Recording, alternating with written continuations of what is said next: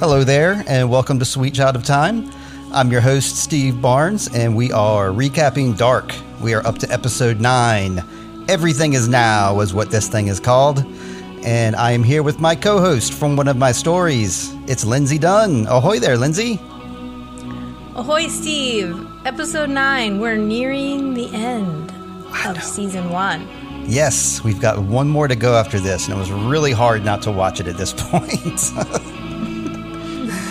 I always like to call these episodes before the last episode the penultimate episode, because it seems like the most happens in like the episode before the last episode of a season of a show, and that's how I'm feeling this week. A lot of stuff happened, and this might be my favorite one so far. Yeah, I echo those sentiments. I had put in my recap that this is the best episode I had seen so far for several reasons, but we'll get into that during the recap. We're going to have to, because we got some recapping to do. Let's see. I wanted to begin with just a little look back on Helge, if you don't mind, Lindsay. Okay. So, we left Helge last week, and we, of course, know that Ulrich smashed him in. And we know from the show that, he's an old man. We see him, wandering around saying it's going to happen again. Which raises the question that somebody might ask. We know that Ulrich didn't kill Helge here. But one might ask, what would have happened if Ulrich had killed Helge?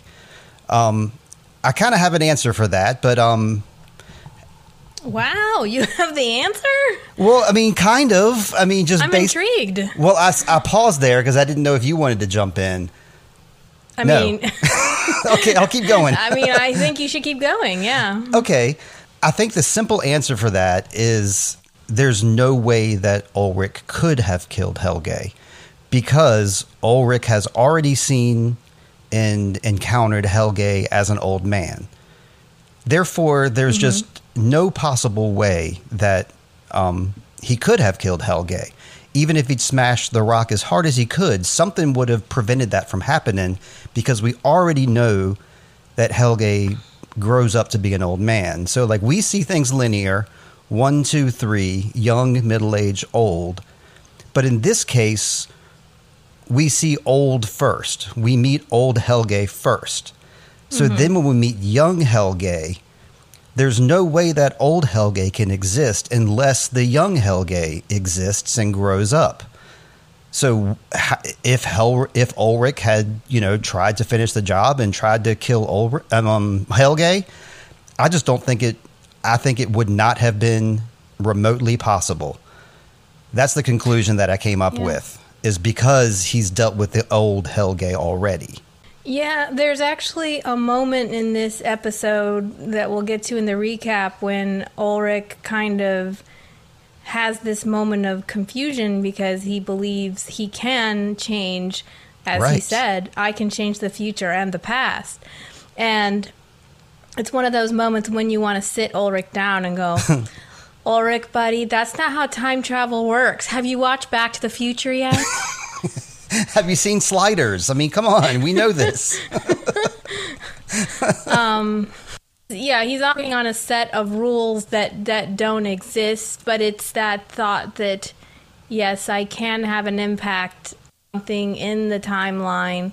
Right. And, there are movies where that works. So, not Back to the Future, but there are other movies where it works. And I think that it's just... Yeah, it's a great point to bring up, and there'll be a couple of moments in season 2 and season 3 as well where a character again tries to exert some type of force, and just like what you said happens, that there's no universe that exists where you can accomplish that goal.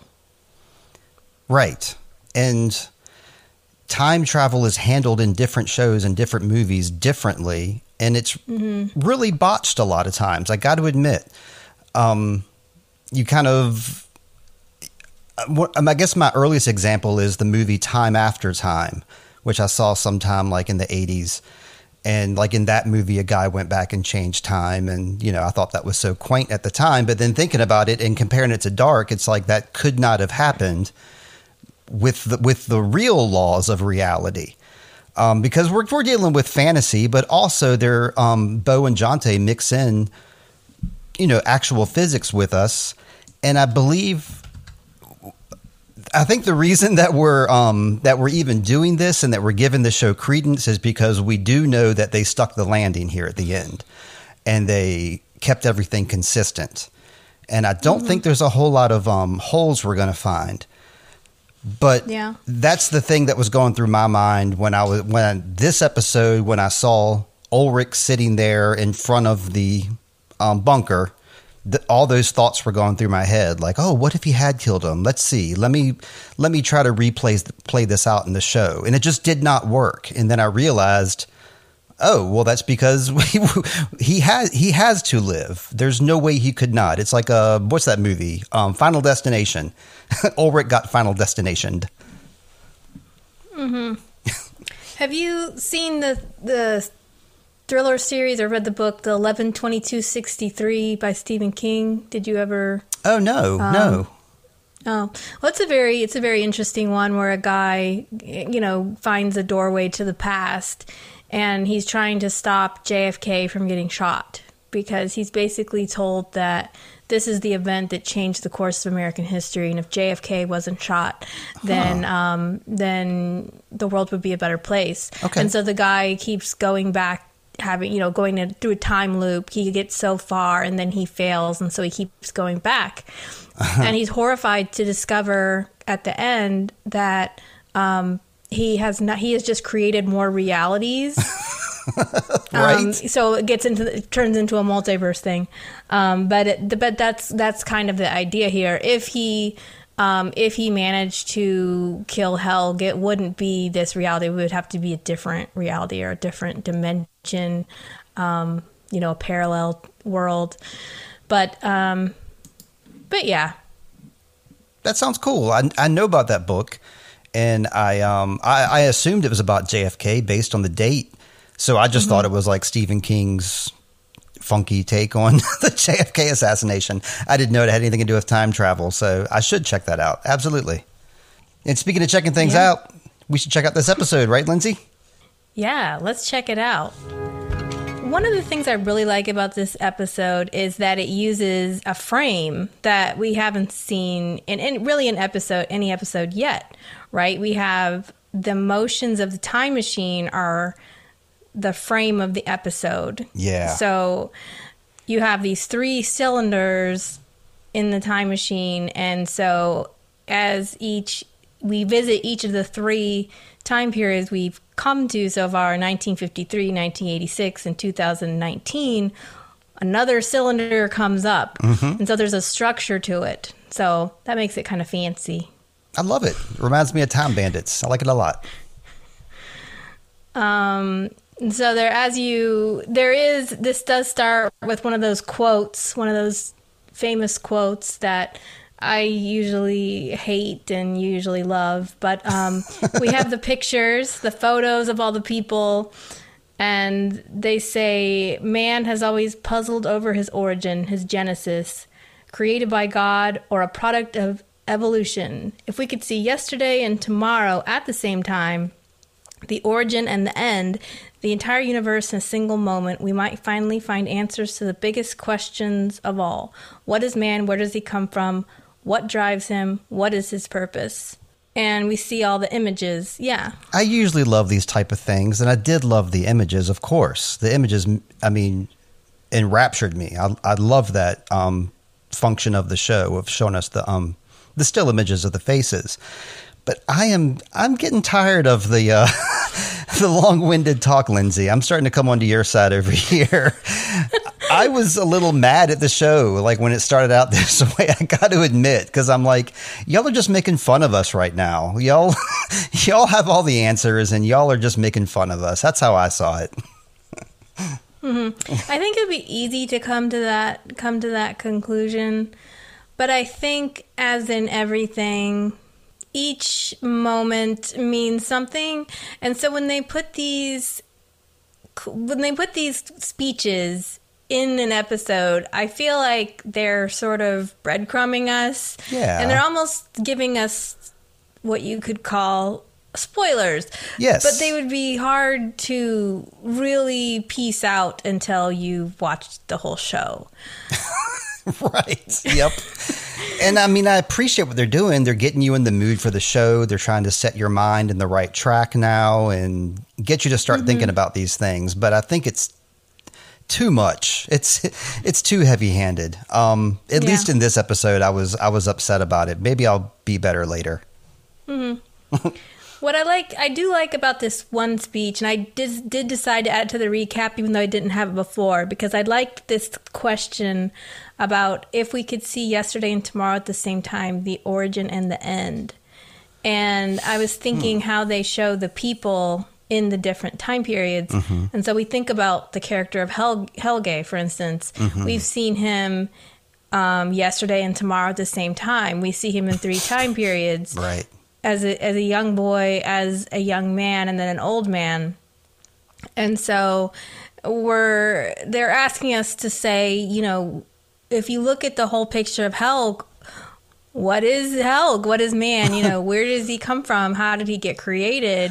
Oh, okay. And it's almost like we were able to see a piece of how God sees, you know, because we're seeing the Alpha and the Omega. We're seeing the beginning and the end. So we're becoming, for this moment, we become omniscient. We're becoming omniscient where dark is concerned. We're getting to see the whole picture. It's kind of this quote didn't annoy me quite as much, and I guess it's perfect that we keep dancing, doing this dance, Steve. When you're annoyed, I'm overjoyed. I like your explanation, though. That makes a lot of sense, and it I'm not sure if it's going to bring me back around, but it does. Yeah, you've spoken for it well, so I applaud you. All right, so we're on cylinder 1 now, which is 1953, and it actually tells us 1953. So we're not making that up. It actually says it on the screen. Yep. And we open on the Doppler family. Burned. We cut to him very quickly, where he's kind of looking at the site of where the power plant is being built, looking very somber. And then we cut to Greta, who's forlornly thinking about Helge and wondering if it's her fault that he disappeared. Mm-hmm. And was she too hard on him about his pants?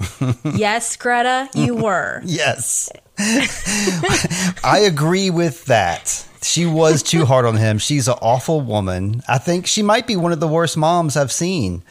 But it's not her fault that Helge.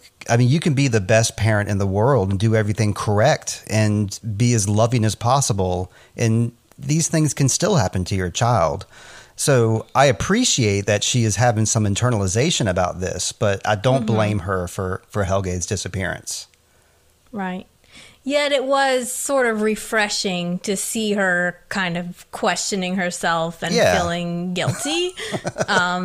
Now, guilt is only effective if it has an impact on how you treat someone in the future, and But yeah, it's nice that she's doing this, and I like also how Burned just looks at her with I don't know, what would you call this look he gave her?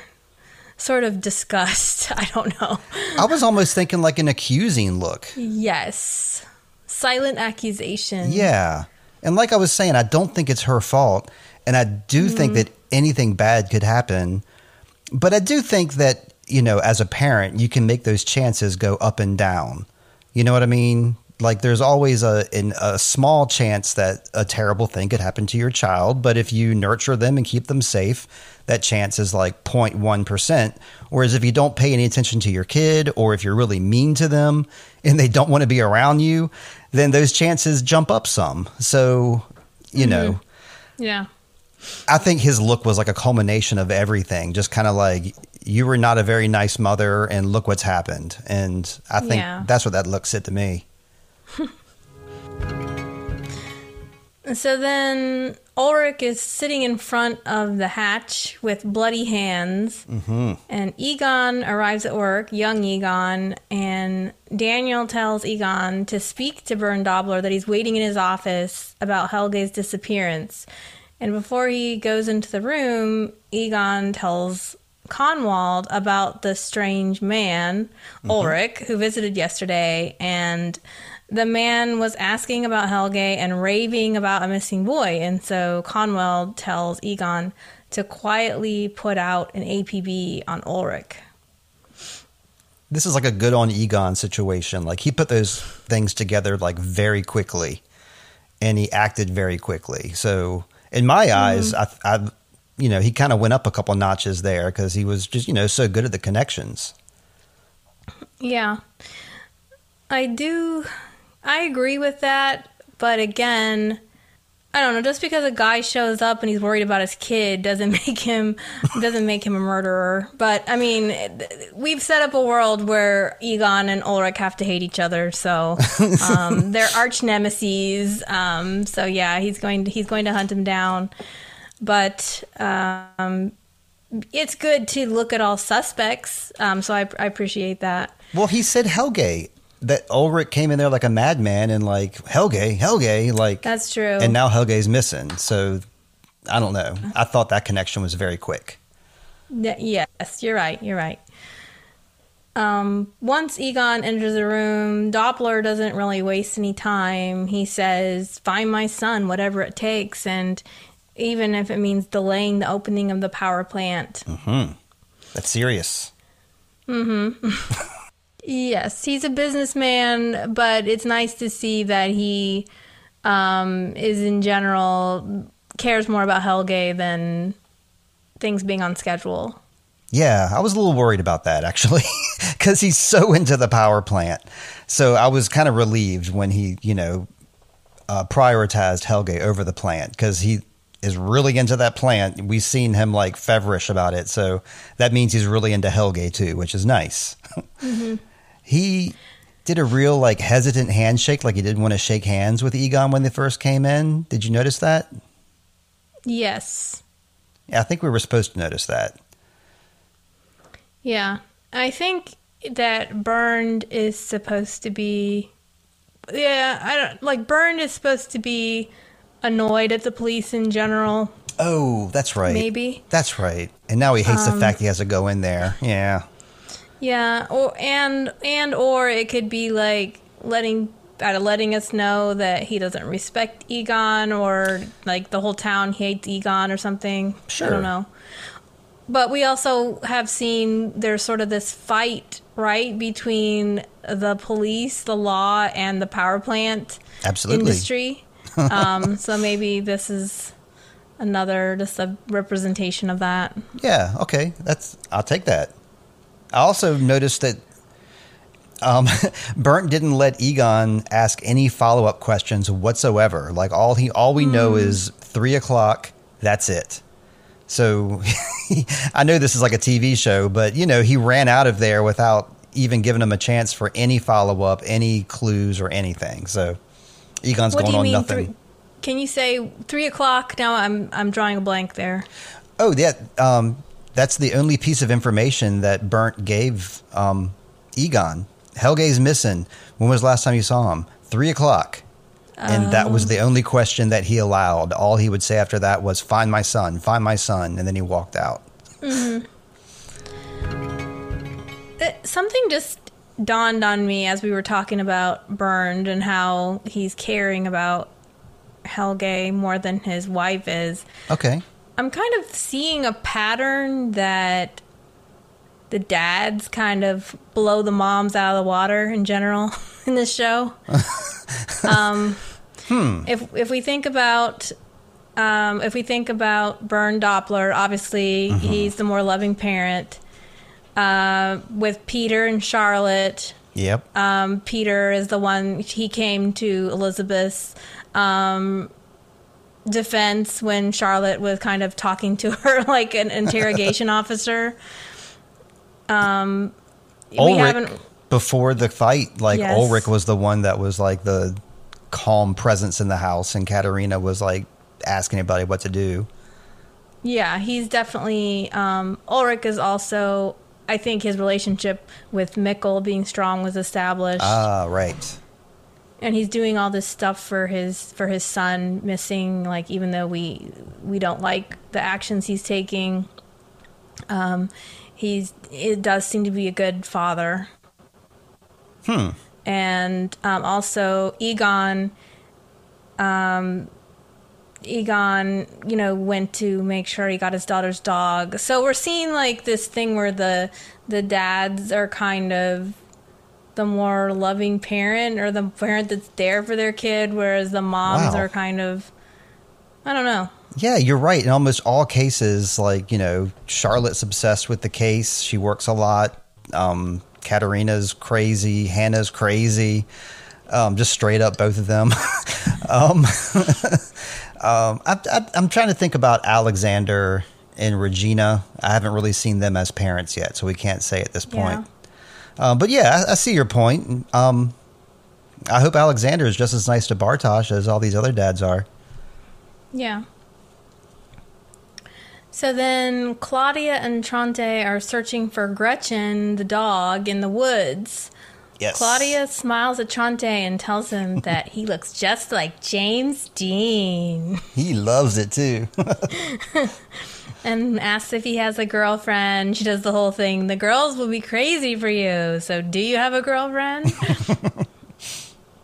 And then Claudia asks why he and his mother left their last home. Right. He just says his mother wanted a change.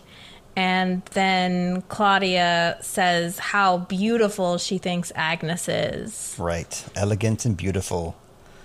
And I saw his birthmark. This scene. Mm-hmm. And I thought it was interesting that she supposited that maybe his parents were bank robbers, is what she was like joking around about. Mm-hmm. But then we see a bank robber later on in the show. I wondered if that might have been a joke about James Dean, but I don't think he played a bank robber in any of his movies. You would know more than me, I'm sorry to say. Yeah. But this is, again, this like, we kind of are learning why Claudia might have been she was having an affair with Tronte. So somehow, they formed this connection. Yeah. Based on sharing a house for a little bit. Yeah, and it's clear they click too. It seems like they like each other from the get-go. So that makes total sense. I mean, I'm sorry that they did some cheating later on. They should have just hooked up at this point and just stuck with it. Yeah. So then we go to the Tiedemann household, and Agnes sits at a table in a stunning blue dress, mm-hmm. which is even prettier than the red one she was wearing before, at least in my opinion. Now, the red one's pretty fantastic, but I thought she looked really nice in the blue. And remember that I supposited that blue might mean duty. Okay. So, and this is a really interesting scene, so I'm really curious what you think about what you saw here. Okay. Doris comes down in a yellow dress worn over a petticoat, and Doris seems flushed and says she's never worn a dress like this before. Agnes is kind of fastening all the ties because Doris has this dress on, but she sort of hasn't sort of dressed it up, she didn't really tie the tie part on her neck and put the belt on, so it's she's shabbily dressed in this dress, I guess you could say. But they're talking about their marriages, and Agnes says she was married to a priest, and that they were married for 15 years, and that he wasn't a good person. And the interaction seems really innocent, but Agnes is kind of touching her in ways that seem rather intimate. Yeah, absolutely. So I guess where I'm coming from, when you say that her dress, she didn't have the necktie on there right, and she didn't have the belt on right, mm-hmm. I kind of got the vibe that she wasn't quite committed to that dress. Like, she put it on to, like, you know, just try it out, but she didn't want to really try it on to its full extent. It was just kind of like a temporary thing. And so then we have Agnes is like trying to tie it up to make it permanent, to like, you know, this is how it goes. And I think she tries a little too hard because that pushes the other one away. That's kind of like the clothing psychology I got behind that. And of course I was looking at the colors. I was paying very close attention to yellow because every time I see yellow now, I'm thinking something important is going to happen. And that's what I saw, is I saw that her not fully committing to this, Agnes is really trying to get her to and tie her up. And Doris is not with it yet. Okay. Yeah, I don't know. I saw that a little differently. I thought of it more as that, you know, she mentions she's never worn a dress this nice before, that she feels like the queen. So I was relating this to like how I used to, and you know, you find a fancy dress at the mall or dress shop and you're not used to wearing these kinds of things. So you put it on, like, how does this go? You know, like this strap goes here and whatever. Like, she's just okay, unfamiliar. You know, she's the wife of the policeman, and the clothes we've seen her in so far are rather plain. They're much more plain, whereas these are like fancy dresses, and that she's just kind of not used to dressing up, maybe. Like, Egon is always gone. Maybe they don't go out on dates very much. We've never seen a restaurant in London, I don't know where they would go. except for a bakery. So who knows where they go for a good time. But I kind of saw it as Doris just being a little awkward almost, like that she doesn't know how to put things on. I mean, I still, if I have to tie a bow on a dress, I'm completely helpless. My mom used to do that kind of stuff for me. Well, when you were saying about how like it's kind of disheveled, it makes me think about like when a guy will put on like a nice shirt and like in a tie, but he doesn't know how to tie the tie and he leaves the shirt untucked. It's like one of those kind of deals. Yeah, it's like you have the spirit here, but you need to commit to this look here. Yeah, and Doris is all like, well, what would Egon say? And Agnes is like, well, what could he say? And the queen would be happy to have you as a guest. So she's really kind of buttering her up. And then when she puts her chin and is like, puts her arms around her. I don't know. It's just very, it's very intimate. And she wants Doris to keep this dress. And Doris is like, no, I think I'm going to take it off. And Agnes has this just very intriguing look on her face, like... it was very hard to read that look, as a matter of fact. So what did you have, what was your read on Agnes's facial expressions here? Like when she leaves the room? I've got an interesting theory. Okay. Maybe it's based on something I already know. I don't know. But when she was saying that her husband was a pastor, but he wasn't religious and he wasn't a good man, it made me think about Noah. And then we see Noah in this episode tinkering with the time machine, talking about time. And so I'm thinking that maybe this is Noah's wife and she's aware of all this, and maybe she is trying to get Doris in this yellow dress for some timey-wimey reason. I don't know. Yeah, it definitely, of course, makes you think about Noah, because we're all suspicious of him. Absolutely. More so now than ever. Yeah, you can try all you want to get somebody else to do something, but that other person has to want it too. And at this point, it's obvious that, you know, she was pushing too hard and she pushed her away. Because like when she, like you said, when she like put her arm around her and stuck her chin on her shoulder and got all close, that's exactly when Doris was like, no thanks, I'm out of here. Yeah, definitely she was a little uncomfortable with the attention she was getting, I guess. Yeah, yeah, absolutely. I'm going to take a quick break and we'll be right back, all right? Gotcha.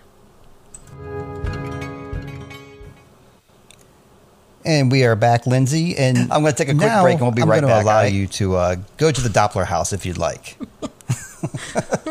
So we're now back at the Doppler house, and Greta is with Noah. And she admits that when she was pregnant with Helge, she prayed for him to be taken away. Yikes. Or that harm would befall him because he may not be Bern's child. Double yikes. Yeah. So this was something you speculated about first. You were wondering, we were talking about why she dislikes him so much and why she treats him so poorly. Mm-hmm. And I guess she has... here she's admitting she has this conflicted relationship with him, and she always has, because when she looks at him, she thinks about how he's not a child of, what did she say? He's not a child of love. Right. And so I guess she may have been raped. Yeah, that's what I was thinking. I didn't think about that until you just said that, and I made that connection. I don't like it. Yeah. What do you mean you don't like it? I mean, of course, we don't like that. I don't like to think about the fact that she may have been raped, and Helge is the son of that. Yeah. I like to think that maybe she had a loving affair with somebody, but it doesn't sound like it. She says it's not from love. So if she was having a consensual relationship with somebody, it was not about love. Mm-hmm. Yeah. So it's, as much as we don't like her, it kind of gives us a little insight into her actions. And Noah's response is quite interesting, as it usually is. Yeah. He basically tells her that everyone is selfish and sinful, but that she can't fall farther than God's hands. And case in point, God sent me to you. Of course. Meaning I'm a messenger of God. But, she says something like, what if it's not God's hands? What if it's the devil's hands? Mm-hmm. I mean, fair point. Yeah. So Noah basically tells her that, hey, even no matter what you've done, God still has you, is the message of comfort that he's giving. Yet because of the creepy music and Noah's weird facial expressions, the affect is more disturbing than comforting, I would say. Absolutely. Yeah. It's weird tension in the room here. And it's supposed to be like a priest comforting a mother. And it's, well, I guess, the confessions that she's making, she's really having some breakthroughs here. Yeah. I think regardless of what happens in the future, I mean, she is definitely faced with her trauma here. I mean, she's probably about the age of me, I guess. She's probably younger than me, but I think people just come upon a time in their life when they've been going through the motions and they're in their own head, and she's been controlling Helge and she's been living her life of hate or whatever. And then this thing happens, and then she has to recontextualize everything. She has to re-examine her past. She has to re-examine who she is. And I'm not saying this is something that she should be going through, but this is something that she's going through. She's going through a lot. And obviously she's blaming herself. And this new information is, I don't know, it's more conflicting than ever. Right. And we're not even, as much as we're kind of like, man, why are you touching her? Like Noah puts his hand on top of her. Like, that's, unsolicited touching, dude. That's not okay for a priest. But also he's praying, but he's looking at the picture of Helge. So then we're like, gosh, is this dude a child predator? I mean, what is his deal? Plus we know he's already, killing kids. So it makes us really concerned for Helge, as well as Greta. But she seems really into it. I mean, she's dabbing her mouth with her handkerchief. That last part, yeah. Drooling. I don't know what. That's what I was thinking. She was drooling. Yes. Mm-hmm. But we know that Helge and Noah are I don't know if they're buddies, but they're they're in it together, right? Like, we saw them later in this episode as an adult Helge and Noah hanging out, and Noah was the exact same age. We saw them, when you say we saw them, what did we see them doing? Hanging out in the blue chair room. Okay. Yes. Okay. Yes, you're right. So later in this episode, yeah, they're together. But we know that Helge might have some mental issues or mental lack of some kind. Yeah. And so it does open up the concept of what kind of relationship did they have when Helge was a child. Okay. So we haven't really seen that yet. Okay, I was wondering why you're bringing that up, and that it makes a lot of sense. What I know is that Noah seems to know everything. So I'm thinking, like, in this scene, he's comforting what is her name? Greta. He's comforting Greta in this weird way. But in his head, he knows who Helge is. Maybe. I don't know. I mean, it seems like it's possible that he could know who Helge becomes. We don't know that, but that's just kind of the vibe I got when he was glancing over at the picture. Mm-hmm. Yeah, perhaps he hasn't met young Helge yet, or maybe he has, but he's definitely looking at Helge's picture, but it's just how his facial expressions are so cryptic, and it's just far too early in the show, but it does make you think, like, what is Noah up to, and what is he doing with these boys? Because we haven't, all we've seen is they put him in the chair, see what their body's like afterwards when they're dead. So it doesn't seem pleasant either way. No, I don't like body horror, so I hope they don't show what happens in between. I don't want to see anybody get zapped in real time. That would be not fun. And then as Noah is praying about, anointing my head with oil and my cup overflows, the table, setting a table before my enemies, we see Ulrich walking down the road, which is a weird juxtaposition of the Lord's Prayer with, Psalm 23 with Ulrich walking along the road. And Egon is in his car and stops when he spots Ulrich.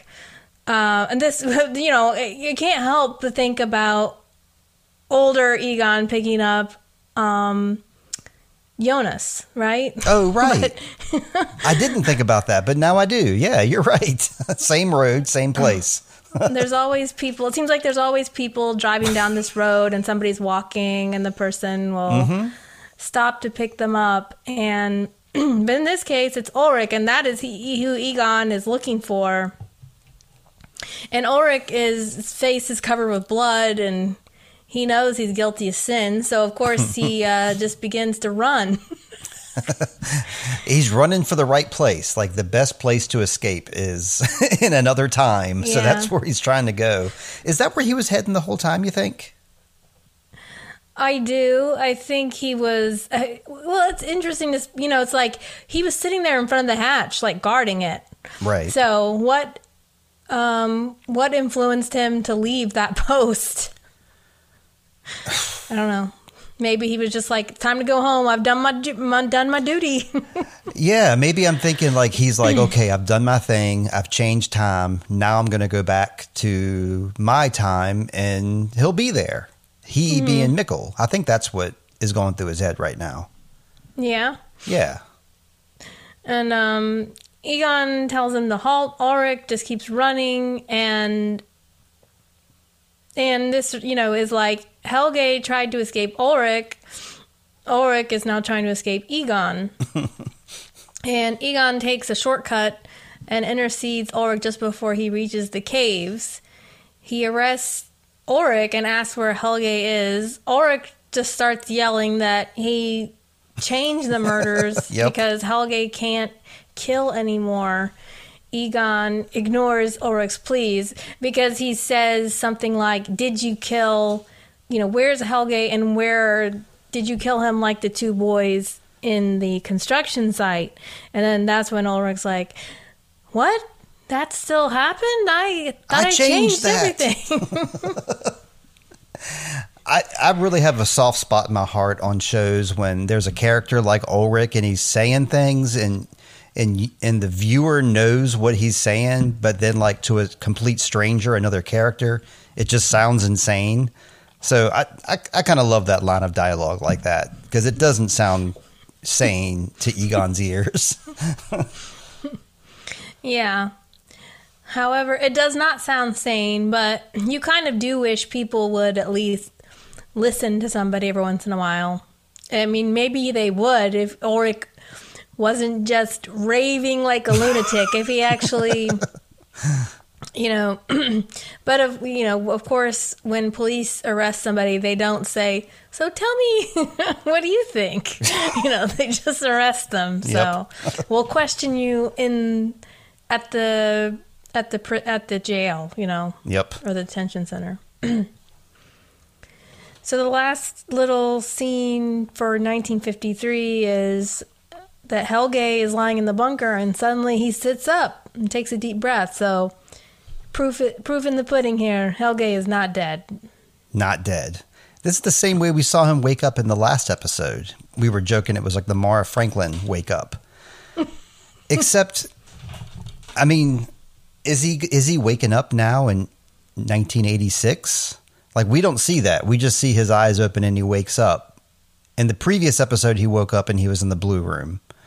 Mm-hmm. So I'm very curious where he is like at this second, but we don't get to see it. And we know that the blue room is in, or at least we think the blue room is in 1986. Right.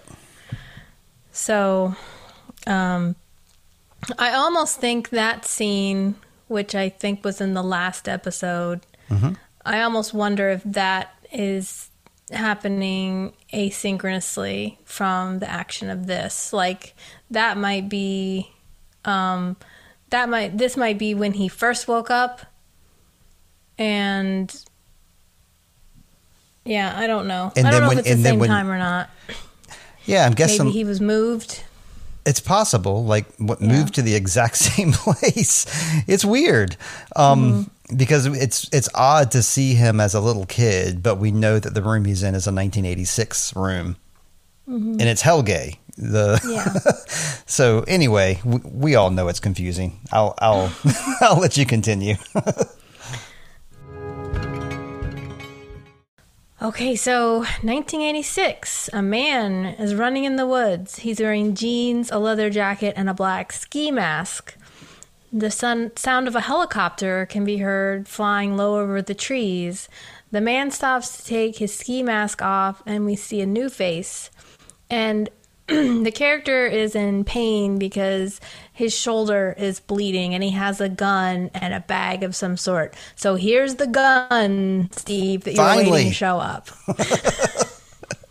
I'm happy to see it, but it's not the same scene that we see in the show intro. Because in the show intro, we see like a gun slowly being lowered. So I'm waiting for that scene to happen. But we're close. There's guns happening. And he looks like a bank robber to me. So that's why I wrote that down, because they were talking about bank robbers about 10 minutes ago. Oh, yeah. Okay. I see where you're going with that now. And so then we moved to Wyndon High School, and Katerina is out front smoking a cigarette, and she has the black eye and some scratches on her face. Hannah walks past and asks about Ulrich. Is he still in prison? No, he's going to be released today. And what about you and Ulrich? And Katerina says that's none of her business, and that love is stronger than hate. I'm glad to hear it. Even if her parents forbid her to see Ulrich, she won't stop seeing him. And then Hannah asks if they know who ratted him out, and then plants the idea that perhaps Regina told. And one of the things that I thought I guess it made Hannah just a tad more despicable than she already is. Is that, I don't know, you get this sense that because she says something like, would your parents be okay? Or will they let you keep seeing Ulrich? And I don't know, you wonder if Hannah knows that she's, being beaten at home, or, I don't know. It's just like, all Hannah cares about is, did I successfully break you and Ulrich up? Right. And she seems to have forgotten about the golden rule, or one of the golden rules, I think, of life, is that when it comes to separating people, the more adversity you put at people, usually the more determined they are to stay together. That's right. Yeah. And we have to think about poor Regina, who seems so, like, innocent and sweet, and such a easy prey for people. And it's like, why would you pick Regina, who already has it so rough? Like, pick on somebody else. Yeah, pick on somebody else that'll fight back, or maybe do something entertaining when you pick on them, because Regina just gets sad, and that's terrible. Yeah. Pick that other person that was pushing Regina in the hall the other day. Yeah. Remember you said that girl that was bigger than Katerina? They could bounce their energy off each other and then, like, be best friends afterwards. It'd be perfect. Yeah, I guess that's the nature of bullies, though. They always pick on the weak. Yep, they do. Yeah.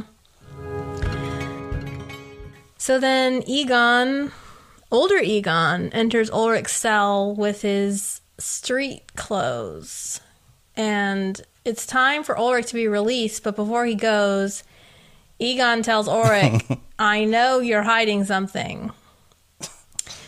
And then Jana is in the hall smoking, and as Ulrich comes out with Egon, she stands up, goes over to meet them, and slaps Egon right across the face. More slapping. Got to have at least one. Got to have at least one per episode. She says, "Stay away from my family, and I want you taken off of Mad's case." And then Ulrich looks over his shoulder and gives Egon the old ha ha face. Yeah, he's got mom on his side now. He can do whatever he wants. He's out of jail. You got to remind me of something here. I'm embarrassed to say that I honestly don't remember. Young Ulrich hasn't done anything wrong at this point. Is that correct? Yep, correct. Okay. I'm just making sure there's not something that I forgot. But, I mean, yeah, he hasn't done anything wrong at this point. Yeah. I think he's just, again, this is the whole, like, eternal battle between these two. And didn't you say before that, since we know younger Egon met older Ulrich, you were saying he's primed to dislike him because even if he doesn't look the same, he's kind of dialed in to, like, that vibe, yeah, that energy. Yeah. Yeah, absolutely. I noticed that Jana, like, smoking a cigarette in the hallway. This is inconsequential. And instead of, like, putting it out in the ashtray next to her, she puts it out on the floor and stomps it with her boot and then goes and slaps the cop. So, yeah, she's like my favorite kind of lady. I like that. Yeah. It's, like, interesting to see her here, too, also, because all we've seen so far is the really sad Jana. That's true. That's right. And we've seen the young Jana for 1 second, just hanging out with Inez in 1953. But she had some sass and determination here, right? You know, she's like getting things done. Yeah, I guess you're right. I didn't compare it to the older Jana. And so, yeah, protecting her kids, getting her kids out of harm's way. Yeah. Get off Mad's case. Yeah. But, you know, we know that she's It's easy to get, beaten down or whatever when you're, your husband's sleeping around and your son's gone missing. So it's easy to see how she became a little more defeatist later in life. Yeah, absolutely. So then Claudia, we get to see Claudia again in the 80s, and she slides down the rope. Here we go again. Yep. She slides down the rope in the caves and finds the barrels. And we've seen her do this once already, but she kind of goes back down to visit him again, I guess. Well, she's measuring the she's seeing how radioactive they are at this time. Mm-hmm. And the signal is super strong. So, but we have a new thing that happens because she hears a barking sound, and it's her dog, little Gretchen from 1953, not looking a day older. Yeah. And still has a collar on, too. She can check that collar and see if it's the same dog. And I think that's how she knows it's the same dog. Mm-hmm. So now we have to ask the question. Yeah? Does Gretchen know how to open the door? Maybe, Gretchen was, hanging out in the side, and, when old Helge went through, Gretchen darted through, between his legs. Maybe. We've already seen that Helge doesn't have any control over Gretchen. Well, he did get him to run in with a stick, didn't he? He did. I don't know. Or does the radiation make dogs super eternal? I don't know. That's what Claudia's wondering, because she is asking these questions. Well, I think a couple scenes from now. But yeah, she's very curious too. And I know I would be if I ran into my old dog from when I was 15. We had a dog run away when I was 15, dog named Frickus.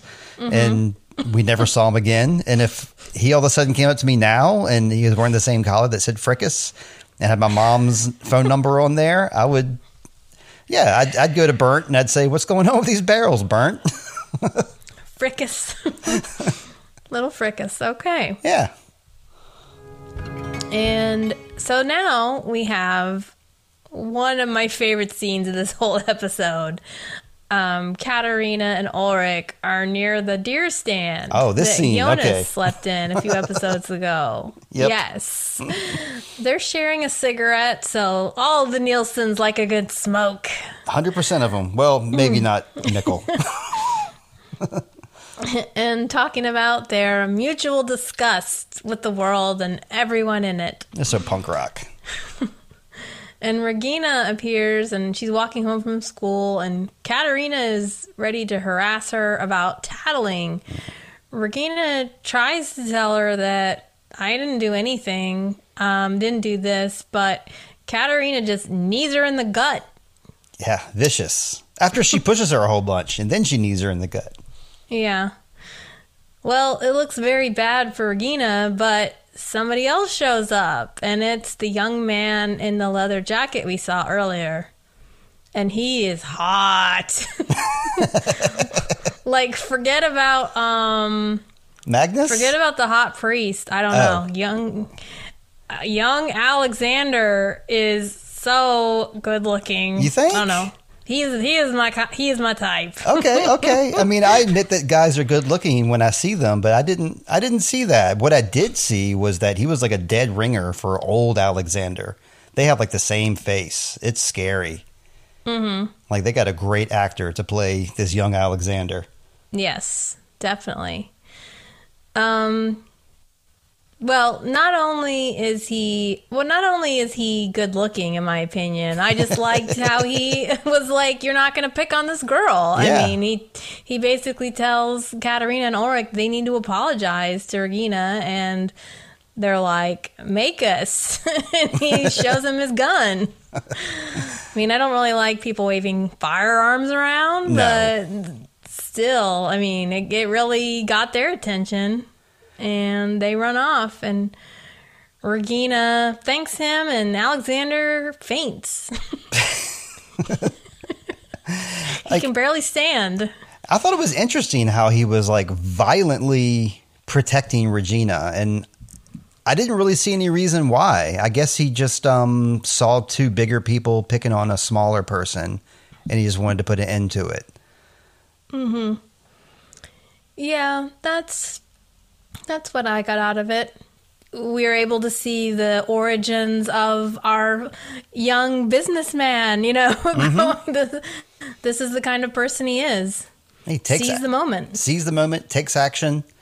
I appreciated that Ulrich wasn't 100% on board with Katerina beating up Regina. At one point, he tries to step in and tell her to stop. You can tell by his body language and stuff, he's not really liking what Katerina's doing here. Mm-hmm. Yeah, and you've mentioned before that, like, you were thinking, well, maybe if Ulrich was there, he would help her calm down, and I don't know. Who knows? Maybe it seems like Katerina's the one that wears the pants in the family. Yeah, you're right. So Regina realizes he's bleeding, and she wants him to go to a hospital, but he's like, no. He doesn't say anything. He just shakes his head, and she offers to take him to her place. Ooh, taking a hot boy to her house, huh? Yeah, and that's where we find out his name is Alexander, and this is how these two meet. Well, they're helping each other in this case. Like, he got her out of trouble, now she is returning the favor. So then we have Gretchen in the car, barking loudly outside the Doppler house. Heather had a question about this Gretchen in the car here. Uh-huh. How do you think Gretchen got out of that cave? How do you think Claudia climbed the rope with Gretchen in her hands?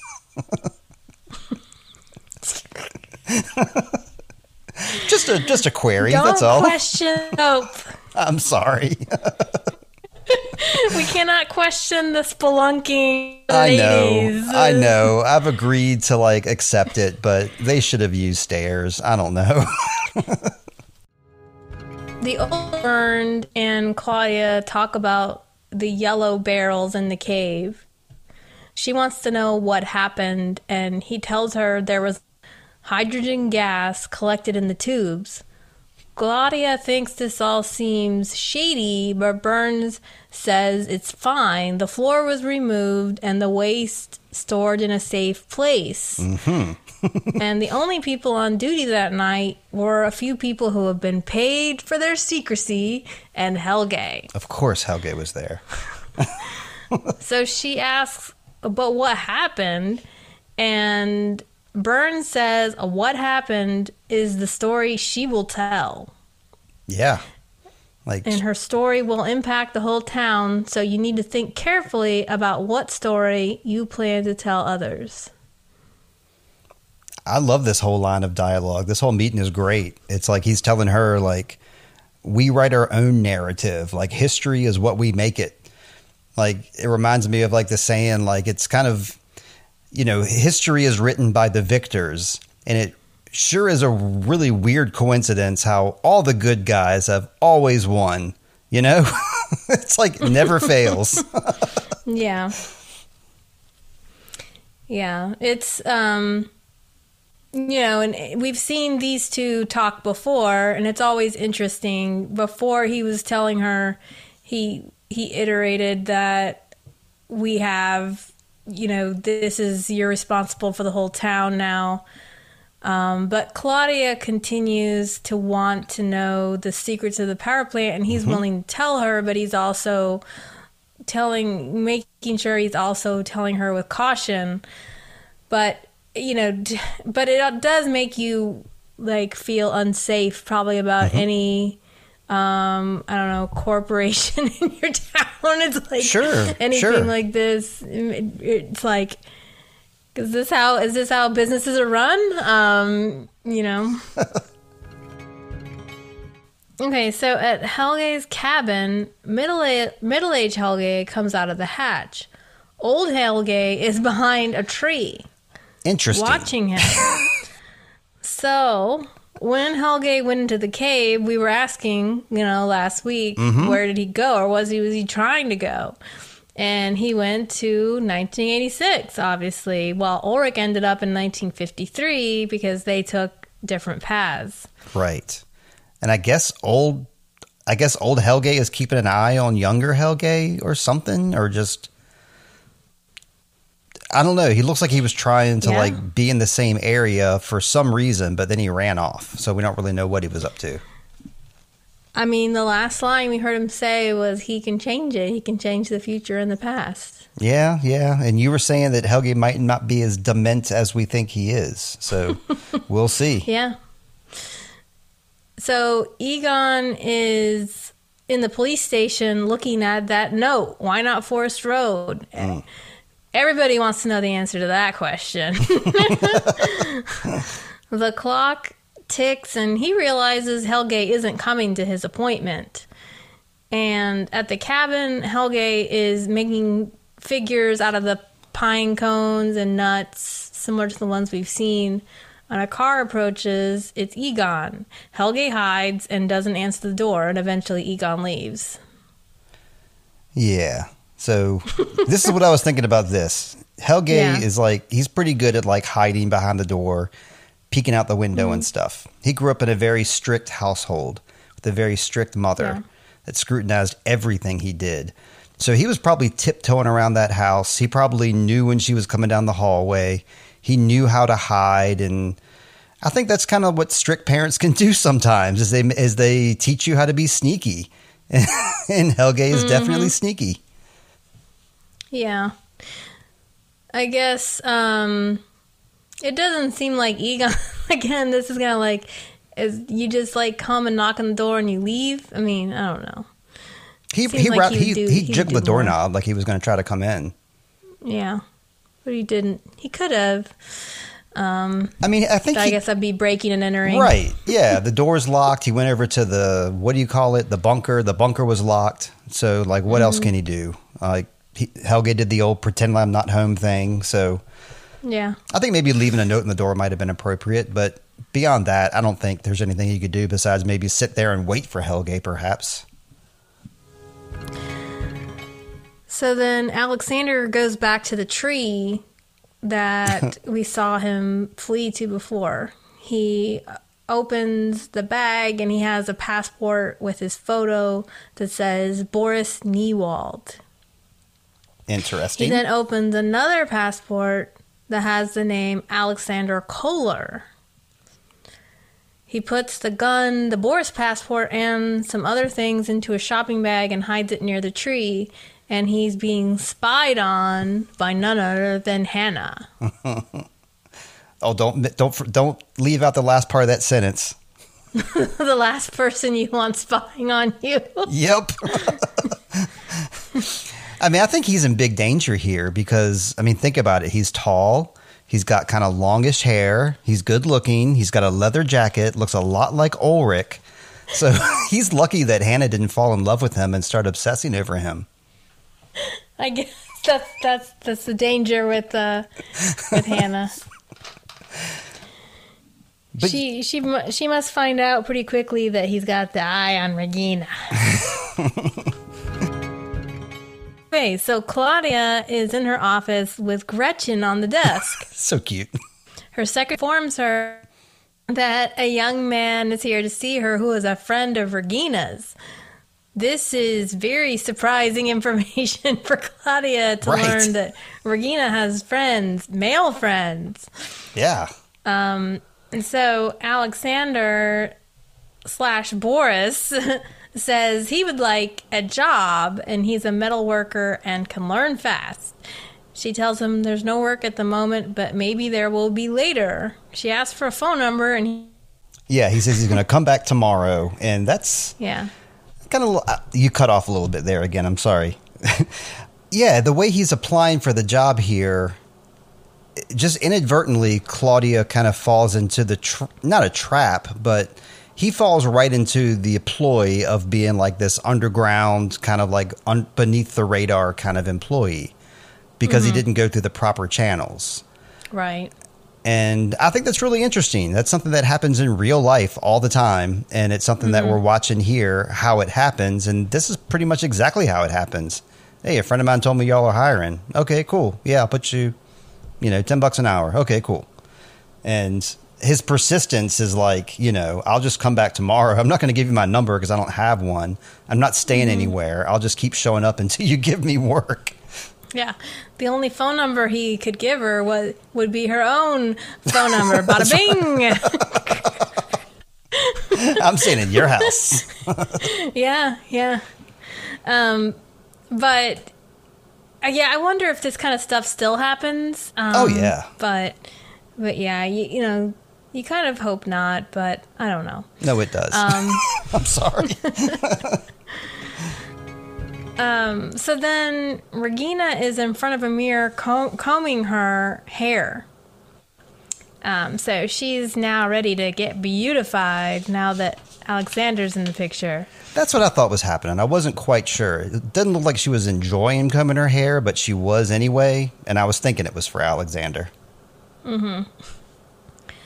All right, our last 1986 scene. Right on. Helge and Noah in the blue wallpaper room. It looks like they're repairing the time machine / torture chair. And Helge looks really upset and asks why it's not working. Noah says it will work eventually and that experiments and failures are part of any success. Helge is ready to quit. He doesn't really want to do whatever they're doing anymore and points a screwdriver at Noah's gut. Yikes. Rather than back away, Noah just pushes his body against the screwdriver. It's like the kind of scene where you like, hey, I point the gun at you, stick your forehead right in the gun, do it, know? Yep. Total alpha move here. Helge is saying, no thanks, not anymore. You can't make me do this. And Noah's like, all right, you want out? Here's your chance, buddy. So he tells Helge, basically bullies him into staying by saying that because of all that he's done, he's as good as damned already, so he has to keep going. There is no plan or God. So this is a change for the priest. So maybe we're thinking back on Agnes's words, my husband was a priest but not a man of faith. Exactly. Life is a spiral of pain. This room is their ark, and he's Noah. And they are just going to keep controlling time to create a new world. For the greater good. Yeah. Helge just shrinks back, and Noah gives him a creepy hug. It doesn't seem comforting, no. But Helge takes it. I think Noah was so stoic there because he knew that Helge wasn't going to stab him. Kind of the same reason that I know that Ulrich, couldn't kill Helge because Helge is going to grow old. Noah, we've seen Noah in 2019. Allegedly, this scene is in 1986. In 2019, Noah knows he doesn't have a stab wound in his gut. He knows that he's still alive and that this didn't happen. So I think that's the reason why he was so confident in that scene. Maybe? I don't know. I see that a little bit of flawed logic just because we know that Noah, it's different than like now young Helge we know that young Helge doesn't die because he's old Helge. Mm-hmm. Like Noah is actually traveling through different time periods is as the same age here. So I'm not sure that I see what you're saying. He's kind of outside of time.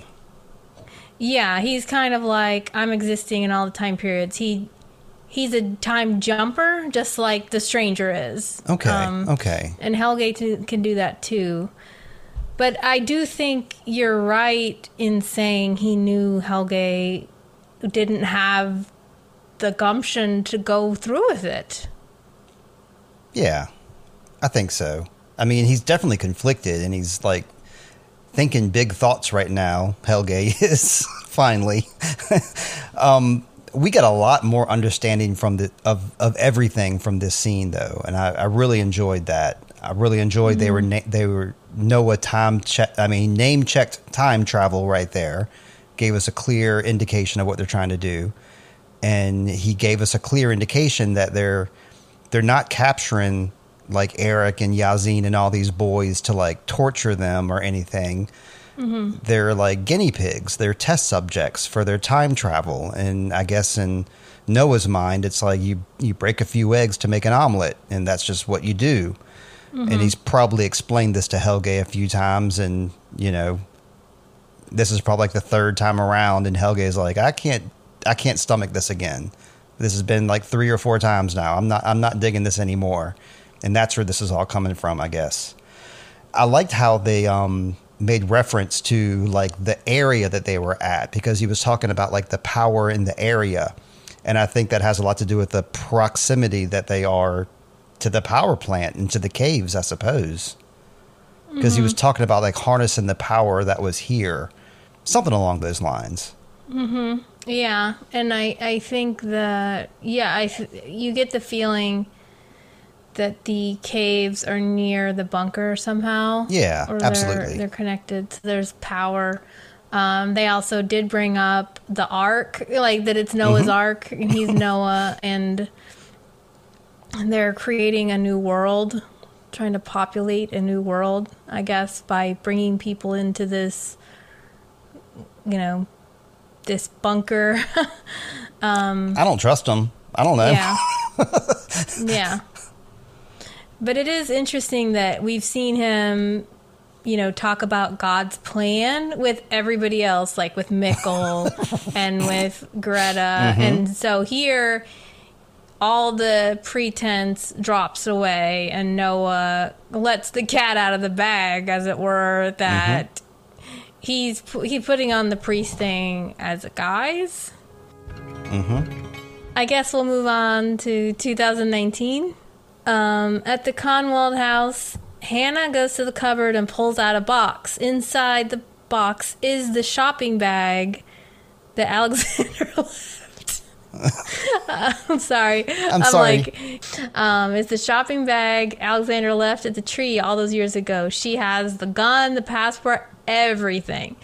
So all this time when she's been working for him as a masseuse, she's been waiting to call in this favor one day. At the police station, Charlotte listens to Ulrich's voicemail that he left for her before following Helge into the cave. And Katerina bursts into the room, wanting to know where Ulrich is. Charlotte tells her that Ulrich was suspended, so he could be with the family. And Katerina just goes off and assumes he's with Hannah, and she leaves. And it's a funny scene. I'm not sure if it's supposed to be funny, but the look on Charlotte's face clearly indicates this is a Katerina she hasn't seen there before or in a while. I think this scene was played up for humor a little bit too. Yeah. Yeah. Back when Katerina was a principal, she was always so calm, and now we can kind of see the temperamental bully she used to be. I love her comeback at Charlotte. Like, you think we sit around holding hands all day waiting for Mikkel to come home? That's just a funny image that they just sit on the couch and hold hands for 5 hours. And I was mad that she was mad at Charlotte because, my daughter's Charlotte. So I'm like, automatically, I want to defend anybody named Charlotte. So don't get pissed at Charlotte, please. Yeah. Charlotte, if Charlotte's doing anything, she's trying to solve the case. Yeah. I mean, at least she's the only person that Katerina doesn't shove around this episode, though, I think. Yeah. So then Magnus and Franziska are in bed together. We haven't seen them in a while. No, sounds like they've consummated their love, huh? So she tells him she has to go and starts getting dressed. He holds out the necklace to give to her and says, "Where did you get it?" So he's kind of like, "Look, I have this necklace that you happen to drop in that dirty mattress." didn't say that, but that was implied. Like she knows where she left it, I think. Yeah. She's like, I was thinking that wrong. She says, where did you get it? And he says, under the train tracks. And she says, just because we get it on doesn't mean you have to know everything about me.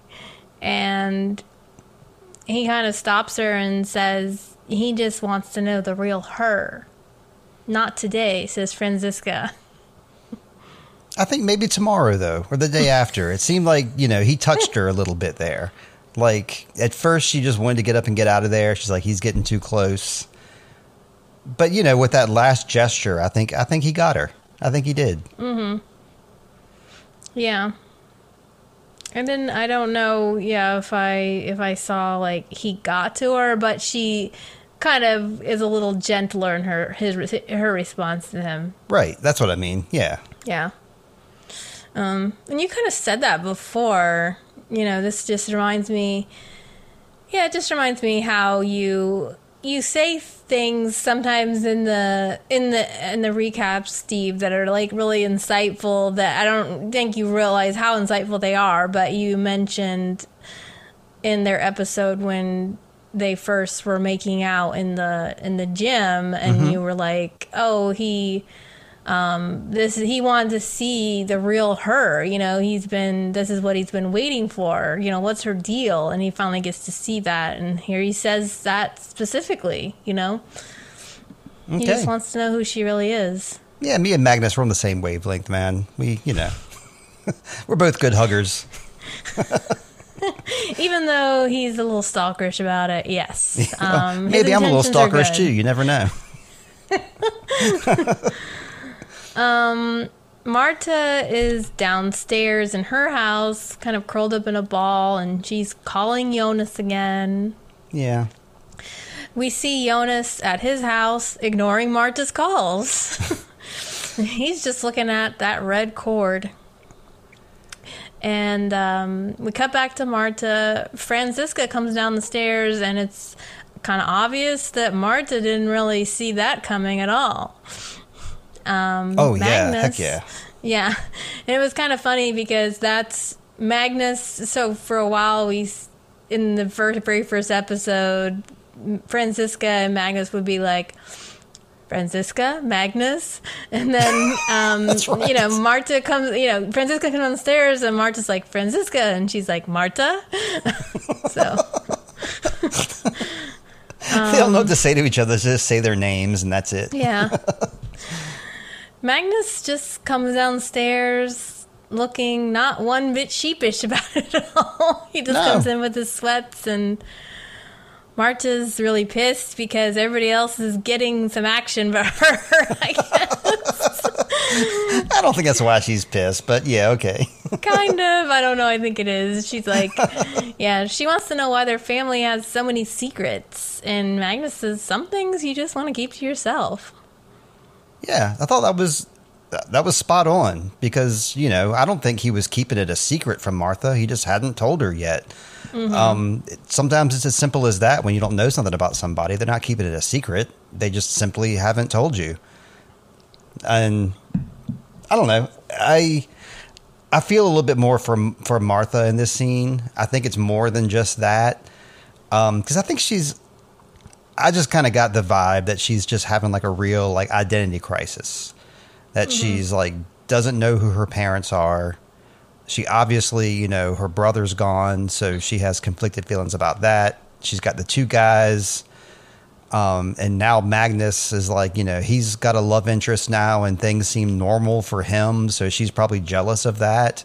Mm-hmm. And she just doesn't know where she is. She doesn't know where she belongs. And, it's tough for her. Right. Her behavior here is pretty normal in that sometimes when you're going through a hard time, you tend to focus on one aspect. Sure. So she can't, but then again, you're like, okay, you can't solve maybe any of these other problems, but you think you can solve this problem with Jonas by continuing to call him. And,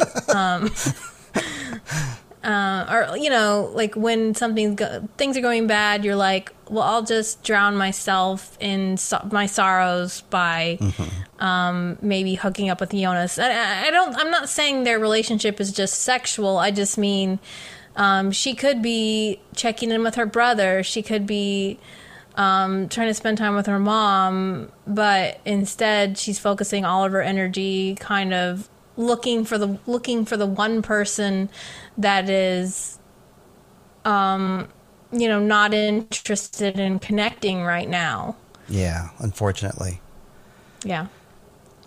And that's kind of like we're a little flip-flop, because wasn't somebody desperately trying to get in touch with her and she was ignoring that person, a person named Bartosz? Yeah. And it's like the power of dopamine right. at work, that you tend to long for the thing that you can't have. So then Katerina arrives at Hannah's house and knocks on the door. Nielsen's like to show, just like Hannah likes to show up to Nielsen's house, the Nielsens like to show up at Hannah's house and knock on her door. And she wants to know where Ulrich is. And Hannah tries to play dumb for a bit. Oh, I hate the way she plays dumb. Yeah. Before she realizes Katerina knows about the affair. And Katerina's ready to rant and verbally assault Hannah in the same way she did as a kid. Mm-hmm. But Hannah says, so they're both kind of defaulting to the normal behavior. Katerina, ranting and verbally assaulting, and Hannah is deflecting and lying. So Hannah says the affair is over because she ended it. And that Ulrich wanted to leave Katerina and said he didn't love her anymore. It's really disgusting. It's super disgusting. It's dangerous what she's doing here. Like, straight up dangerous, because all Katerina and Ulrich have to do is share 2 sentences and it can, like, tear apart everything Hannah says here. But Hannah is like, I don't know, she's just pure evil here. Mm-hmm. And the way she, like, comforts Katerina while she's crying, that's like some real, like, Peter Baelish, like, Game of Thrones stuff right there. Like, she is clearly, like, just a despicable character. She could have said, the affair is over, Ulrich ended it, and Katerina would have been annoyed with her, but she would have left. But right. But yeah, it's her motives aren't good here, and it just this makes you kind of hate her even more. It makes me go back and think about if I like her. Like, like I'm going back and thinking about things, and I'm like, well, what are some, like, positive things that Hannah's done, or what are some good? And I can't think of anything. Mm-hmm. Can you? Well, besides being a halfway, well, she's not even a decent mom to Jonah, but I mean, she's nice to Jonah. She doesn't beat him. It's like the absence of bad, not instead of the presence of good. Exactly. She is his mom, and she tried to connect with him before he went to the caves, but again, it was to assuage her own loneliness. That Ulrich wasn't answering her texts. We did see that she has some vulnerability and has a rejection complex, that men always leave her. But is she right, though? I mean, okay, Michael committed suicide. Okay. Mm-hmm. But beyond that, like, it seemed like she had a pretty good relationship with her dad. I didn't see, like, any trauma in her childhood. Like, we see other characters, like, with super serious trauma, but she doesn't seem to have that. So it just seems like this character is just what her character is, kind of deceptive. Mm-hmm. Well, I actually, one of the things is, like, we saw her dad, right? But we haven't really seen him since or heard anything about him. So it does make you wonder what he seemed to be a good dad at the time, and this show seems to be full of good dads, or at least decent dads. Yeah. But, we don't know that she hasn't had trauma, like what happened to her dad and where's her mom, so, okay. I don't know. I think, yeah, where is her mom? Sort of, yeah. I think we more sort of with Hannah. She's pretty disgusting and conniving, but she has like a sympathetic core. I feel like. I mean, it's gross what she's doing, but we also know she's the other woman, and that never feels good. So, but yeah, what are her redeeming qualities? I don't know. She gives good massages. Lesser shows I've seen, I say lesser shows, I'm thinking of like The Walking Dead, where you'll have like a character and they have no consistency whatsoever. Like one episode they're good, one episode they're bad, another episode they're doing this, and there's no consistency. There is consistency in these characters that we're seeing. So I don't think this is like a complete left turn for Hannah. This is more like an apex. It's like we've been seeing signs that she is like lying and a little deceitful and kind of like cutting her own course here. But this episode really, really hammers it home, like how deceitful she is. Yeah, I'm not sure if this is more heinous than her tattling on Ulrich and then framing Regina. I'm not sure which action is the most heinous. But, seeing Katerina, her supposed friend, in agony about like, where's my husband? She already found out he had an affair, and now Hannah's saying, yeah, we had an affair, but I have left him, I rejected him, and he's devastated because of me, and, so... And Ulrich's nowhere to be found to protect himself or cover up this lie. So... He's not necessarily considered missing at this point. He's just not around right now. Right. Yep. Nowhere to be found. So then Bartosz is at his house playing video games alone. And the old version of Claudia appears. So this was an interesting scene also. Bartosz comes outside to ask what she's doing on his lawn. Can I help you? Yeah. She tells him that she's his grandmother. And we find out Regina has told Bartosz that Claudia is dead. So he's very surprised to see his grandmother. Yeah. And Claudia admits to Bartosz that to Regina she probably is dead because she wasn't a very good mother. And he wants to know more about where Claudia's been, and she says not now, but gives him a picture of her and Regina to give to his mother. I thought it was cute how Bartosz was like, she was like, it's a long story, whatever. And he's like, well, my mom's not going to be home for a while. I got plenty of time. Let's talk. Yeah. He wanted to know.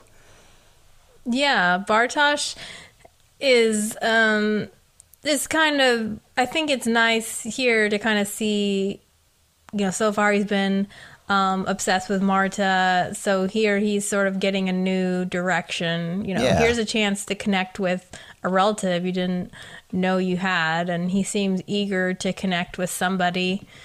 So, yeah. Yeah, right Will on. Grandma be back? I hope, because she's cool. I like her hair. Yeah. So then Hannah arrives at the power plant to give Alexander his massage.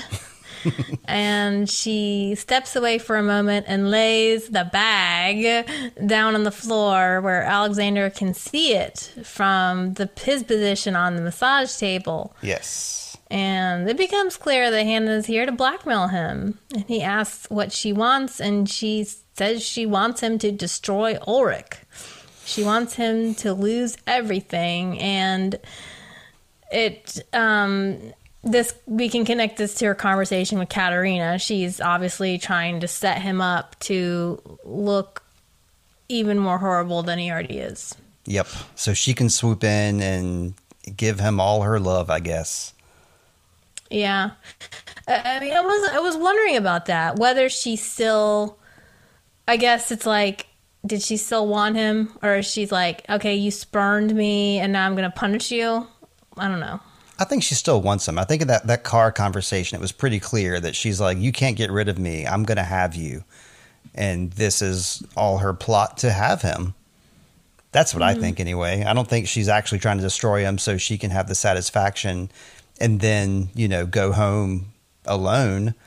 I think she wants to, quote unquote, rescue him from his tragedy that she's going to cause. Well, it sounds like it'll be very happy if it happens. It'll be now that you're miserable, here I am. It'll be tough, but I mean, at least she'll have what she wants. She'll have that Ulrich right next to her. Mm-hmm. I like the choice of having Alexander here, like shirtless. I mean, I know he just got a massage, but I think it's significant. Like, he's kind of like naked and he's like exposed, and she's the one with the power. Mm-hmm. I mean, I think that's an interesting choice they made to have him like, kind of be shirtless while she is telling him, what he's going to do. I like that. Mm-hmm. She's got her red bra on. Oh, yeah. Total power move. Yeah, and he's power stripped, basically, because he's supposed to have the power. He's the most powerful man in town. Mm-hmm. And she has taken his shirt off, and she's in control. Yeah. So Jonas arrives at his house in the rain. And we didn't really see what he's... Yeah, I'm like... I almost thought he just came home from 1986, but I think we saw him at his house before when Marta was calling him. Yeah, he was. I guess he was just out for a stroll, perhaps. Out for a bike ride in the rain. Yeah, I guess. He stops when he sees Marta waiting for him, and she's soaked and wants to know why he's been avoiding her and why did he kiss her and now ignore her. He admits it was wrong for him to do that, and she wonders, do you mean it was wrong because of Bartosz? And he says, no, because of us. We aren't a good match. And she says, oh, we're not a good match, right? And then she kisses him to prove him wrong, but he does and walks off. And he really has no way of explaining to her that she's his aunt. And right. He just leaves her in the rain. This was my least favorite scene of the show. It really was. Every time it would come on, like my third, fourth, fifth watching, I would like contemplate fast forwarding it. I didn't like this scene. I didn't like Jonas in this scene. And I think I blamed the director more than Jonas himself. He just didn't do anything whatsoever. Like a statue. No emotion. No chemistry. Well, I don't think it's supposed to have chemistry. Like he's turning off the flow of connection between them.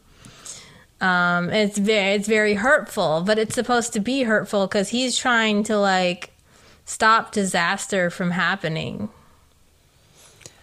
Yeah, I get all that, and I see what the scene's trying to do. It just didn't do it for me.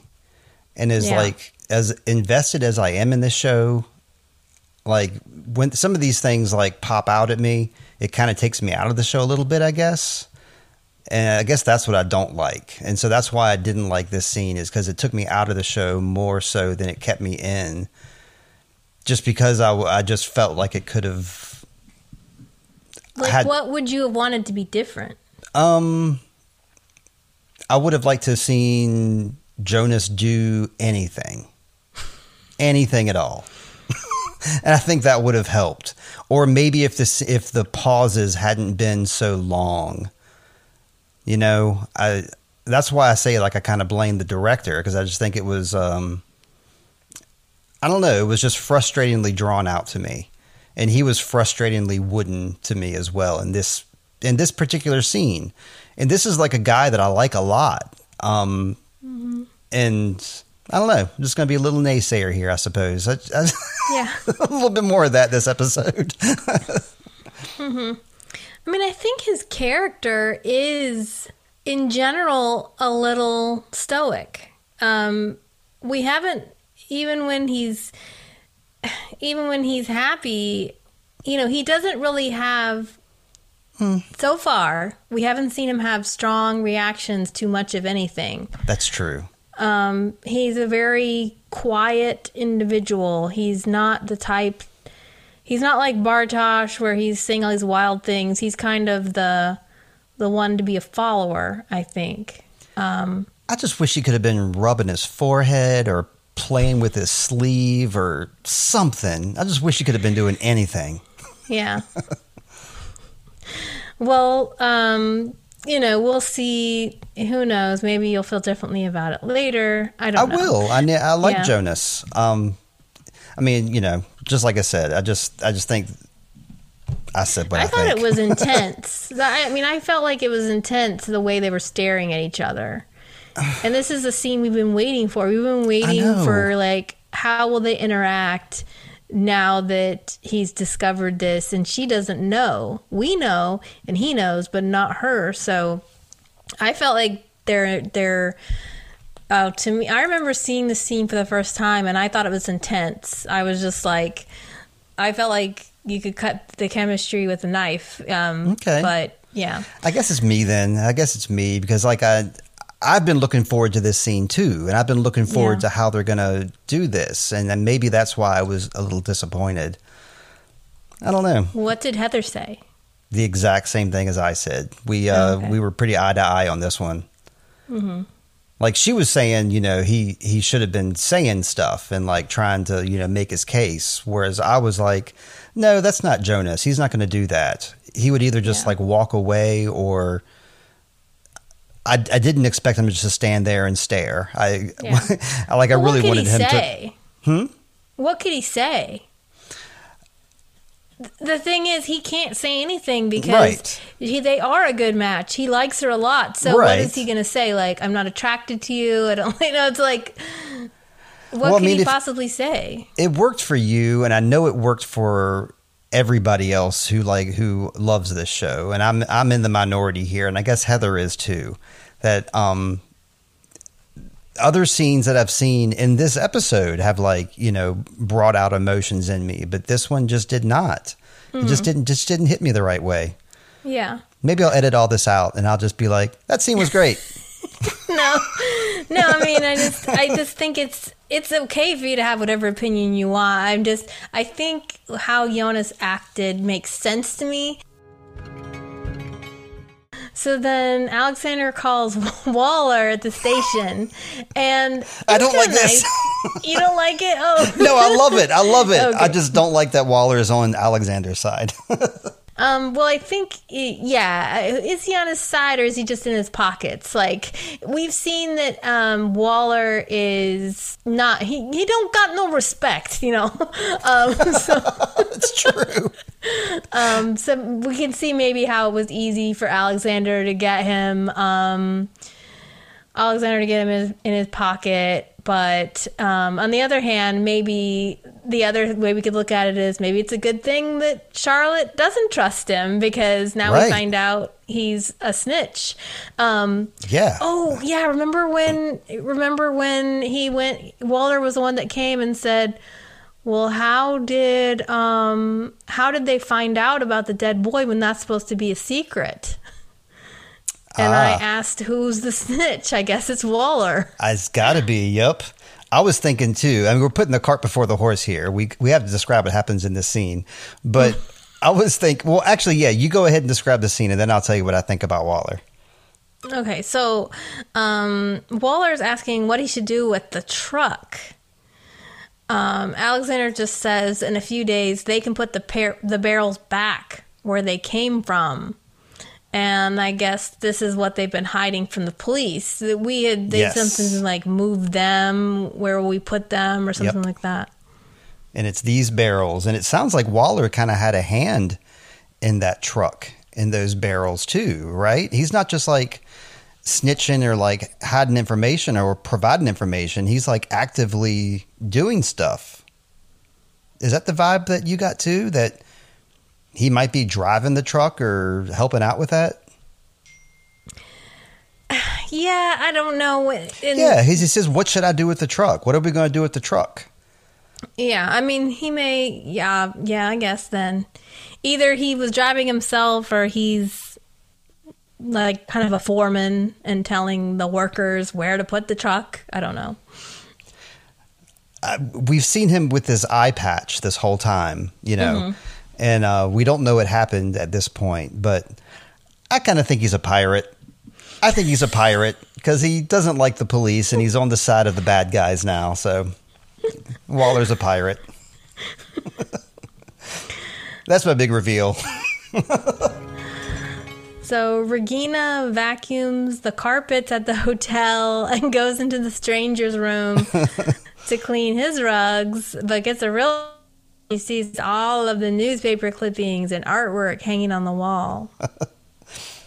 Well, first we had that scene of her behind the desk, and she notices there's dust collecting all around her.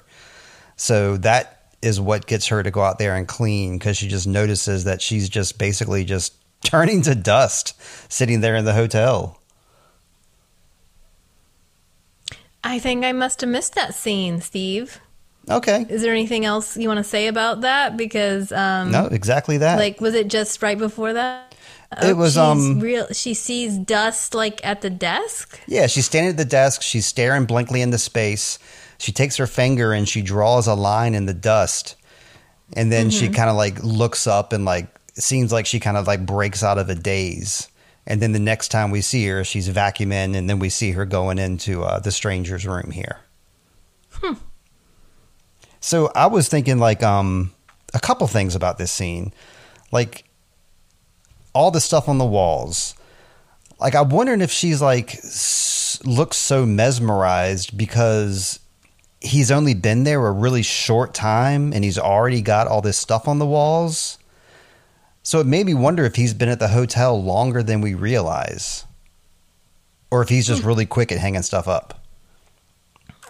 Yeah, I don't know. But doesn't he have isn't there pictures of Mickle and Mads and stuff on the wall? So Yes. that might also be of interest.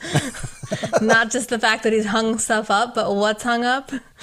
Right. Yeah, definitely. And probably just the fact that there is stuff hung up. This is her hotel, and she's like, what did he, did he use duct tape? What did he do to my walls? Did he use the sticky tack? What did he use? My wallpaper's ruined. But yeah, I guess she was fixating on, they did show us that Mickle picture, and I think that she was looking at that too. Mm-hmm. So now the machine is running on all cycles, and we get action in all three time periods showing it's all connected. Yes. In 2019, Bartosz waits in a darkened road. Noah's car pulls over, and Bartosz tells him that everything he said would happen did, and he will accept his offer. So we know that it sounds like Noah's been telling Bartosz things that will happen. He has this information written, so it makes him look like he can predict the future. Right. He probably told him your grandma's going to show up and then your girlfriend's going to break up with you or something along those lines. And now we got a new guy on his team. It looks like it's Noah, Helge, and Bartosz are part of a team now, right? Mm-hmm. Bartosz is joining the Noah side. I don't like to see that. He should be hanging out with Jonas. And then in 1986, Alexander comes back to talk to Claudia, and she tells him she does have a job for him, but that it's a secret. Aha. And we know Alexander is really good with secrets. Yep. It's right up his alley. This is where he starts, I think. So Alexander's in the cave welding a door shut to block off the barrels, and Claudia holds a lamp to give him light and watches him do the work. This is a path to leadership right here. This is how you get ahead in life. You do work for the boss and don't ask any questions. Mm-hmm. So did he make this door? That's what I was wondering, is Was there no doorway before and he made a doorway, or was this just like a simple opening that he affixed a door to? That's the sense I got, because remember when Claudia went down there before, there was no wall, right? She just went down and there were the yellow barrels. Mm-hmm, that's right. And so now they've made a door. Well, they're in a different area, because like you could see the barrels behind Claudia when she was holding the light up. So the barrels were at her back. Okay, well, they might have made the door and then moved the barrels inside the door. It's cool. It's cool. I mean, he came just the right place, just the right time. And it makes me wonder if maybe he has something to do with any of those other doors, because there's all kinds of doors in those caves. Mm-hmm. And then in 2019, Benny, or Bernadette, is shown getting out of a trailer truck. And she's been visiting a guest for a paid encounter. A guest. That's nice. Well, her trailer says, like, open for business or something. So. Yeah, that's right. She's a businesswoman. She rushes back to her trailer and spots a man standing between two trucks. She solicits him for sexual favors, but the man says nothing. She goes into her trailer, and next the man goes into a truck on the side of the road. It's the stranger. Yes. He enters the back of the trailer truck, and we see all the yellow barrels inside. Hidden away. Yep. He opens one of the barrels and places something inside. Yeah, it looks like he's grabbing some of that juice out of those barrels, or whatever's in there. I'm assuming it's like radioactive juice, because what's his name? Yeah. Burnt was talking about how a bunch got spilled on the floor and they contained it in these containers. Mm-hmm. And I guess the stranger likes to drink it or something. He's in there taking a cup full. This is how the stranger lives. Yeah, he gets a sample. That's correct. And then in 1953, Tannhaus uses some tools to investigate what's inside of a cell phone. That's awesome. The old version of Claudia, whom we just saw with Bartosz, enters the shop. This is why she couldn't stop and hang out with Bartosz. She had an appointment with Tannhaus. In 1953. Yeah. He tells her they are closed, and she pulls out a rolled up parchment. On it are plans for how to build the time machine. And now we know who asked him to build the machine he had when he was talking to the stranger in episode 8. That's right. They're all coming into play now. Claudia is skipping through time because she's old here in 1953, like she should not be. Watch out for 1953 Claudia while you're there.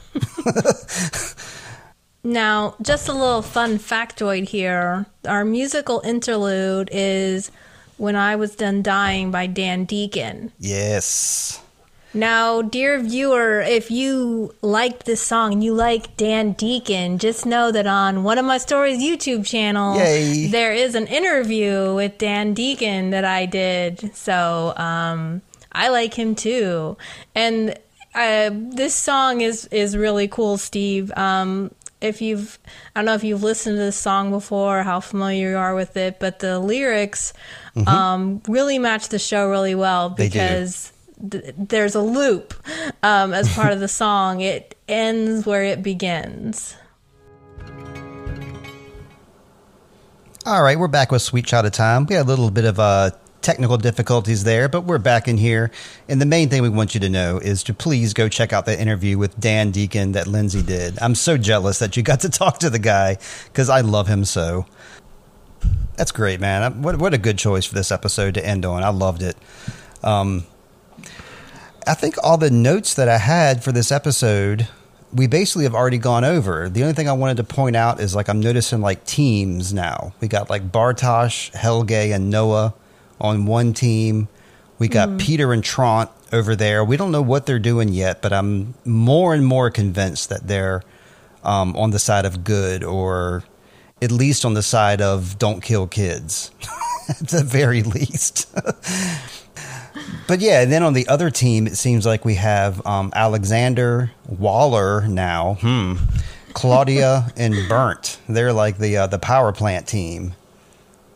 The power plant team in 2 different time periods. Actually, 3 different time periods if you think about it. Like Burnt, Alexander, and Claudia. That covers 53, 86, and 2019, right? Yeah, I guess so. Sort of the 2 big worldviews I think we're encountering is that we can change the past, or everything is predetermined and needs to stay exactly the same, which is one of the oldest questions in history. We better get into our best and worst characters. And we got to do it. Send this baby home. Yes, baby. So you want to go first with either your favorite or your least favorite, however you want to start. My least favorite is going to have to be Hannah. Amen.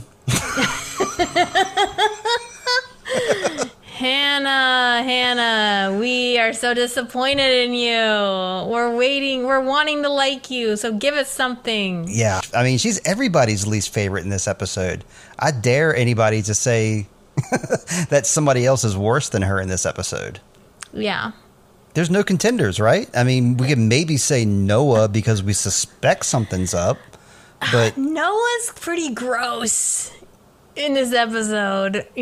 He's like making women drool. Is that gross? Just his creepy prayers and him bullying Helge. So if it wasn't for Hannah, then Noah would take the cake. You're probably right about that. I think, yeah, my favorite is going to be 1986 Alexander coming in like a white knight to save, coming in like a white knight or a burglar, a cat burglar to rescue Regina, who really did need someone on her side. That's absolutely true. So yeah, he showed up at just the right time. And for just the right person who needed somebody. She didn't have anybody on her side, really.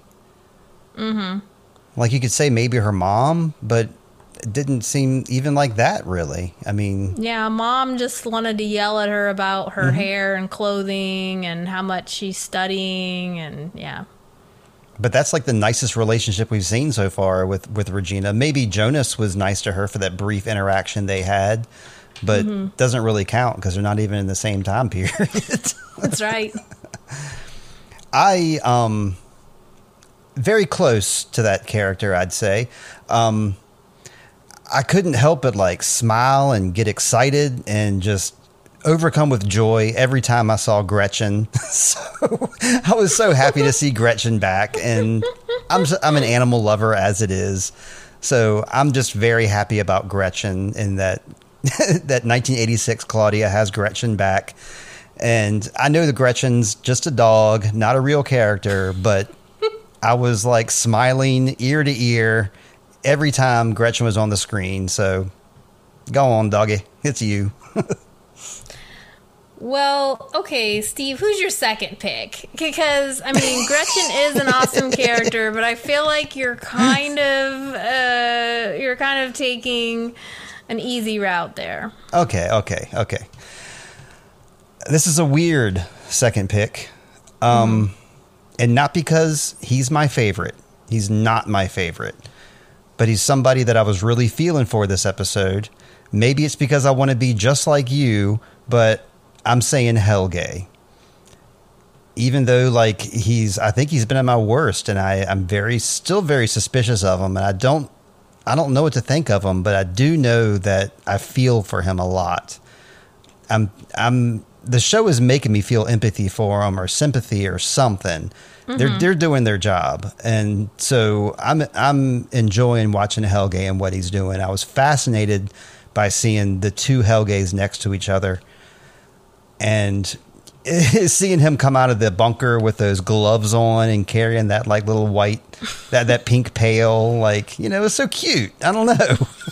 Making his pine cones. I would say if I can't pick Gretchen because you're being mean and you're saying I can't pick Gretchen, I'll pick Helge. I'm being a regular Noah. I'm holding the screwdriver to your abdomen and do it, Steve. No, but I mean, I think that's a good pick because you're right. Helge is it. We got the two Helges in the same time period, so that's intriguing. But also, it was good that he tried to stand up for himself, even though he backed down. He's trying to break out of his fate as, in most time periods now, he's been kind of in a lesser position of power. Yeah, hapless kind of. Yeah, he's actually trying to stand up for himself here, and maybe he wasn't successful, but we see that eventually older Helge does that again. He escapes from the nursing home and is like trying to take charge of his own fate and not be a puppet. Yeah, and it was that scene too with Noah that I think like turned me around because it showed that he had a lot of compassion and he was just kind of like I don't know, I don't want to say he's a victim of Noah here or anything like that, but I don't know. I just, you feel for the guy because you can see that he's feeling things too. Yeah, and I think we have to also contemplate the possibility that, Helge delivered the boys to Noah, but did he realize the boys were going to die? I mean, right. And I know that maybe that's not what was the intention, but we find out he does see the boys die because of like Yasin. He has to deliver Yasin's body, and I guess Eric's also. Yeah. And so that now he's questioning whether he wants to be part of something where people are going to get killed. Yep. Right on, man. Well, I guess we got to wrap this up since we're well past the 2-hour mark now. And we've gotten our, what do you call those, superlatives in for this episode. But until next episode, you're going to go check, you being the listener, are going to go check out that Dan Deacon interview, because I am too, over there at One of My Stories. You can read this written recap over at One of My Stories, or maybe watch them on the YouTubes, oneofmystories.com. That was be Lindsay. And Lindsay, this past week, have you done any other reviews or any other recaps? I didn't review anything else, but I have seen the new Spider-Verse movie, which is Across the Spider. Is the second one. Definitely worth checking out. Are you going to do a write-up on that or a podcast? I'm not sure I'm going to have time, but it is I will say it's a monumental achievement in animation. Okay, yeah, the first Spider-Verse was crazy good. I don't like Marvel movies at all, and I loved Into the Spider-Verse. So I'll definitely check it out. Maybe not in theaters, but I'll definitely check it out. I don't have anything to plug this week. I'm just same old introvoid. sweetchildoftimepod@gmail.com is where you can write us. We'd love for you to write in or follow us on Instagram. I think that's about it for this week. Lindsay, I hope you always find water and shade until next week. Steve, I hope you find water and shade and someone to tie your tie when you need it. I got that here. I got Heather. She's got me straight. Excellent. Glad to hear it. Until next week, have a good one from Sweet Child of Time. Always find water and shade. Bye-bye. Bye.